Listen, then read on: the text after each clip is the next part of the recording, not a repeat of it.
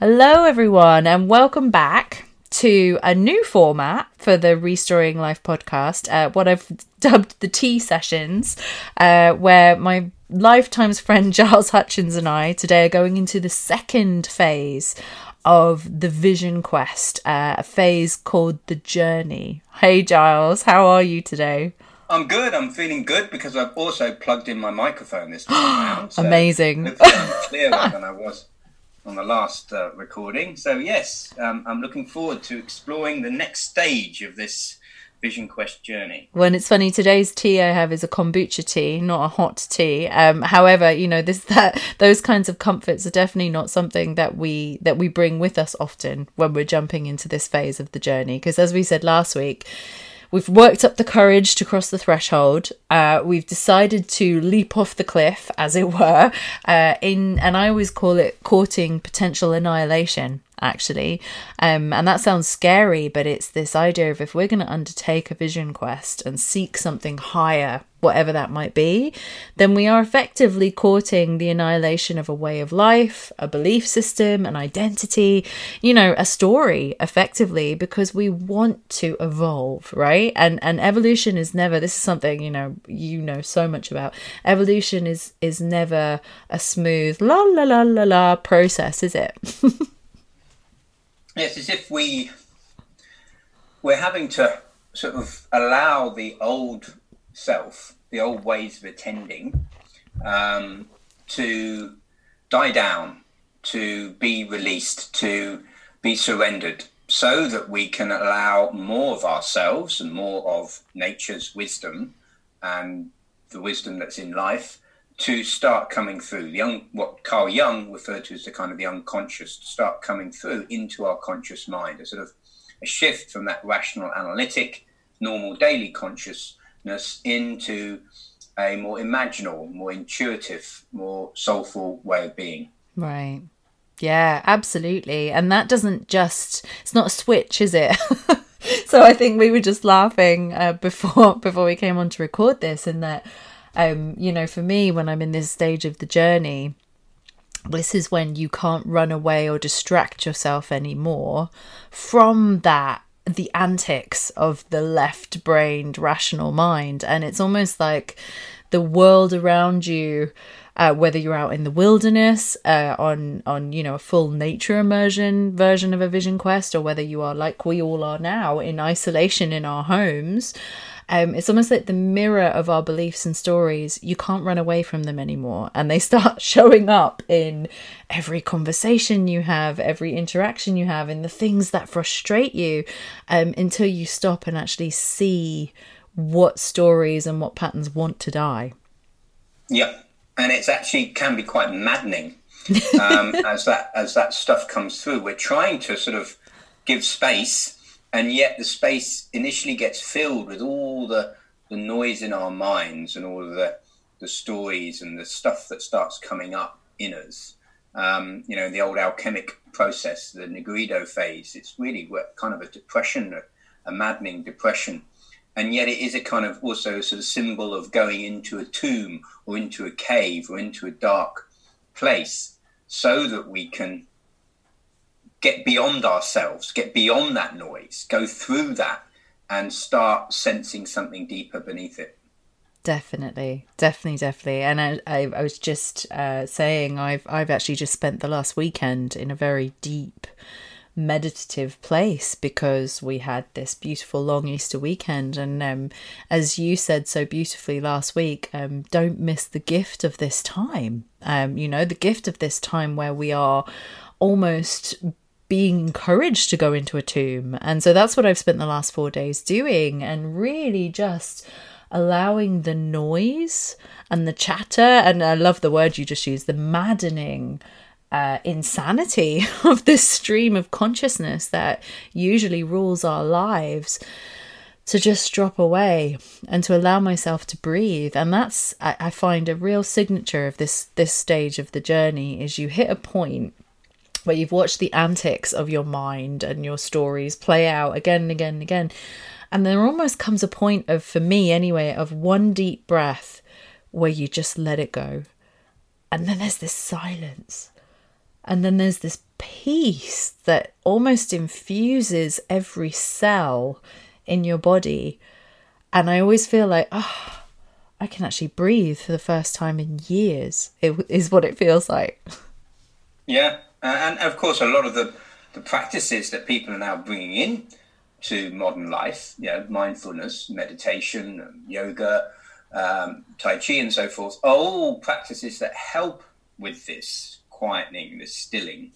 But essentially, this is a shift to shift our consciousness, an altered state of consciousness that gets us out of that incessant ego self into something deeper that opens us up. And it is a challenge, and things will constantly pull us back. And that's why going out into nature and actually having an intentional space, doesn't have to be going out into nature, but going somewhere where you feel you can get away from it for a period of time, whether it's just a few hours or an overnight or a couple of days or longer, is quite important from a ritual perspective, because it creates a sort of space for you to then observe and go through that. Whereas sometimes if you're in your normal daily life, it's very easy to get pulled back in to the old self. So you're pulling yourself into that threshold crossing, you're pulling yourself into that journey, and yet you're forever getting caught back into the normal stuff of every day, and your old habits and reactions are triggered.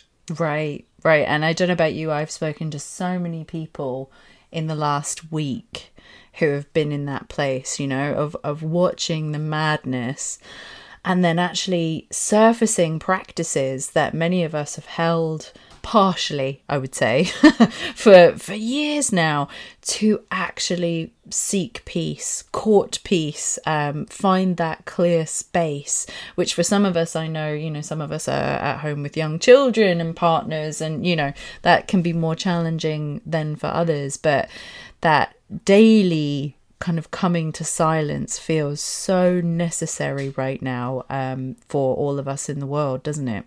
Mm.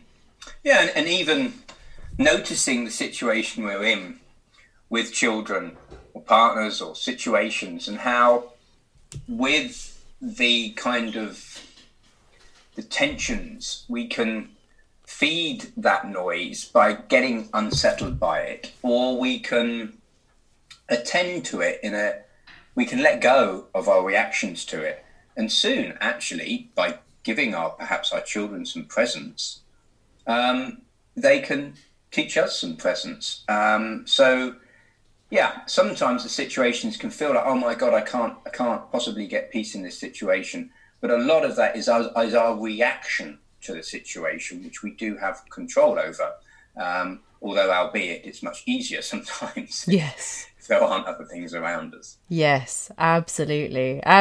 So what are some of the things your children have been teaching you? Because I know you've been at home with your two little ones, and, what have you noticed about how, because they're at such a beautiful age, aren't they, of just sinking into that presence quite often. And presence, again, is one of the things that's a hallmark of this stage of the Vision Quest, which is how present can I be with any reaction, whether it's a difficult emotion, an angry emotion, or a intensely joyful one.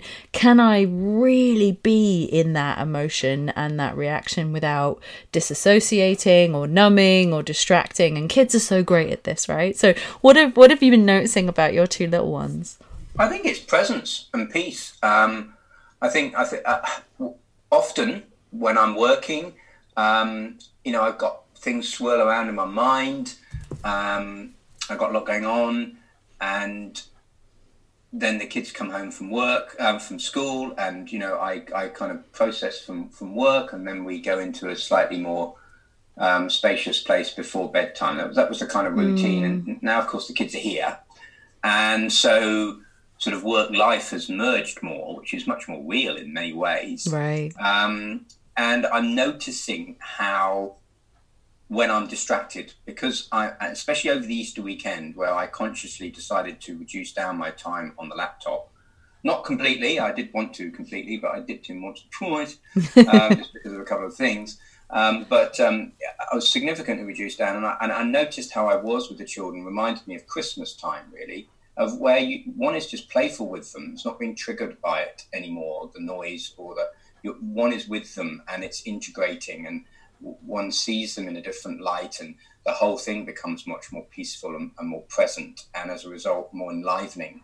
And therefore the way I interact with them is different. It's just a subtle shift, and the whole thing feeds itself into a positive, virtuous cycle, rather than one of, before you know it, you're having to tell them off for something. Right. So that's what I noticed, and I really would love to continue that feeling, even with work, continuing. Now, how much of that is about me not, reducing down the amount of work, or how much of it is about how I'm attending to it, and how I'm choosing to then attend to it after I've left the work and go back to the children, being able to let go of that old mindset, a bit like a mini threshold crossing all the time. Right. Every time I go from work to play, to work to play, how quickly can I let go? Can I release that intensity of thought, which can sometimes be triggered when I'm with my children, who are kind of distracting that, rather than seeing them as distracting me from that, actually see them as a gift into the present moment, and that I can let go of that work during that time. Yeah. So that's kind of, if that makes any sense. No, it really does, actually. It really does. You've just made me reflect on something that I do as a horrific habit, as a serial multitasker. And so, I that's something I've noticed. I don't have young children at home, but have been almost busier, actually, if not less busy, and more busy, because I've been just working solidly online, and you don't have any space between meetings some days. So again, that's all about my choice and the level of presence I'm bringing to those different activities, as well as the level of choice that I create to get pauses and gaps, and my daily meditation practice that's come back in. But as a horrific multitasker, one of the things I have noticed is in the norm before all this happened, I would typically be tracking or thinking about anywhere between 5 to 20 things simultaneously. Sometimes consciously, sometimes not consciously, but thinking, future pacing about what email I had to send, or what meeting was next, or whether I had to pack a bag for next week, and what food we had at home, and what my husband was doing half a world away. And, it was full. It was just full of noise. And so in the last couple of weeks, as we've all been isolating, the level of noise has gone down, and yet my compulsion to still track was there, because it's become this ingrained habit. So I've actually been really laughing at myself, and a bit like you described, it's like a mini threshold every time it happens. Can I stop that and enter over the threshold into full presence with whatever I'm doing or whoever I'm speaking to in that moment, without allowing my compulsive habit to over control and over plan everything to come in and disrupt that level of attention, Yeah. So it's as if at a kind of collective level, we've got this sort of major threshold happening because of the change, the pause that's happening through this pandemic, which is a sort of rupturing of the status quo. And yet, at the same token, it's creating dis-ease, it's creating uncomfortableness, new patterns, new ways, throwing us together with children, with back-to-back Zooms, and all of these things which could create more of a cacophony. Yeah. And yet, there's an opportunity for us to pull away from that if we so choose. It requires courage. And then at the sort of micro scale, every day is a little threshold crossing. The night of processing, waking up, and then during the day of pulling ourselves away from that meeting into the next activity of making a cup of tea, or being with the kids, or being with the other person, whatever that is. They're all opportunities to sort of shift from one of overly rational, analytic, narrowing down, focusing, grasping, or multitasking and tracking, as you call it, with all the benefits that provides and the usefulness that provides, with being more fully present, more in our heart, more empathic, more attuned to the bigger picture and the systems, rhythms that are going on. And of course, we need both as human beings. But if we can allow ourselves to move more coherently between those two styles of attending to life, then we are starting to be masterful of crossing the threshold.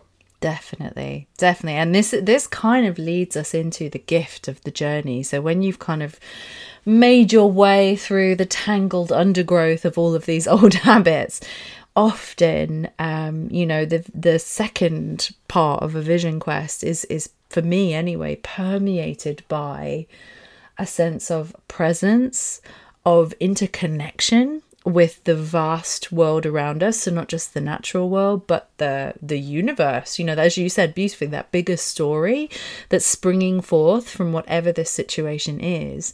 And moments of clarity, like moments of, you might even use the word epiphany, actually, where suddenly, because of the space that has cleared, we can see clearly. And of course, a lot of people have been laughing about 2020 being the year of 2020 vision. Well, wow, are we seeing with clarity some of the implications and consequences of the choices we've been making personally and collectively right now, aren't we? Yeah. And any shift creates an opportunity for a different perspective. And that's really what a threshold crossing is doing. Obviously, from ancient wisdom traditions and shamanic cultures, did them at certain times in one's life to coincide with kind of stages of ego development, of growing up, or going into adulthood or into elderhood. And it feels like there's a potential possibility for humanity to go through its sort of teenage, rampant consumerist behavior, and hedonic economic activity, to perhaps getting a different perspective on, wait a minute, we're pausing here. That's bringing us together in different ways, or apart in different ways. That's getting us to see things differently. Some of it's not good. Some of it is good. Some of it is challenging. Some of it is enlightening, whatever. But it's not about those individual tensions or polarities. It's more about, can we see something from a different perspective? Can we illuminate some blind spots that we have, and therefore come through that threshold with a deeper vision? And that's the vision quest. Yeah, I love that. Beautifully said. Beautifully said. And I know, a lot of people talking about wanting to get back to normal, or wanting to come to a new normal. And I've been having a bit of an allergic reaction to the word normal, actually, because for me, that's the antithesis of a vision quest. Actually, you go into a quest to break up what you would term normal. You're actually seeking that annihilation and coming out with something new and expanded and hopefully evolved from this. So, I find myself focusing on the new natural as a better way of phrasing what it feels like, because, a lot of the gifts of this time, I believe, has been a rebalancing, has been a different way of seeing the strengths and the perhaps weaknesses of the human story up until now, and how do we want to behave in a more natural, integrated way as we start to come out of it, whenever that might be. Yeah, and I love that, the new natural. And of course, what we do in the Vision Quest is we actually connect in more deeply with the inherent wisdom within life. And in a way, what we're seeking is more of that natural wisdom to come through now. We have, through, I don't think any particular fault of anyone's, we have managed to completely take out a lot of systemic resilience out of our current systems through an overly mechanistic way of managing and controlling our systems in business and beyond in society. The supply chains that we have, the way in which we run our households, the way in which we operate our societies are very fragile as a result of an excessively mechanistic approach that has not factored in how life really works, has not factored in the natural, the interconnectedness, the relational and systemic nature of how life is, and the ever-changing nature of life. And so hopefully with this vision that comes out of this journey that we're on, we can start to recognize the importance of gaining some of that natural wisdom and bringing that into our ways of working together collectively and individually and as families and as communities. I love that. I love that. And I think with that, beautiful segue, we will bring this section of the dialogue to a close for now and resume next week, when we will start to dive into the new natural and the final stage of the quest, the return. You know, what is it? Who are we choosing to return as individually and collectively, and what that might look like? So thank you so much, Giles. As always, beautiful to jam with you on these things. I think it's so relevant right now, and may we all just enter into this period of time by feeling into deep presence, you know, with what's unfolding in whatever way it chooses to show itself. Thank you. Lovely to be with you. See you on the return. See you on the return.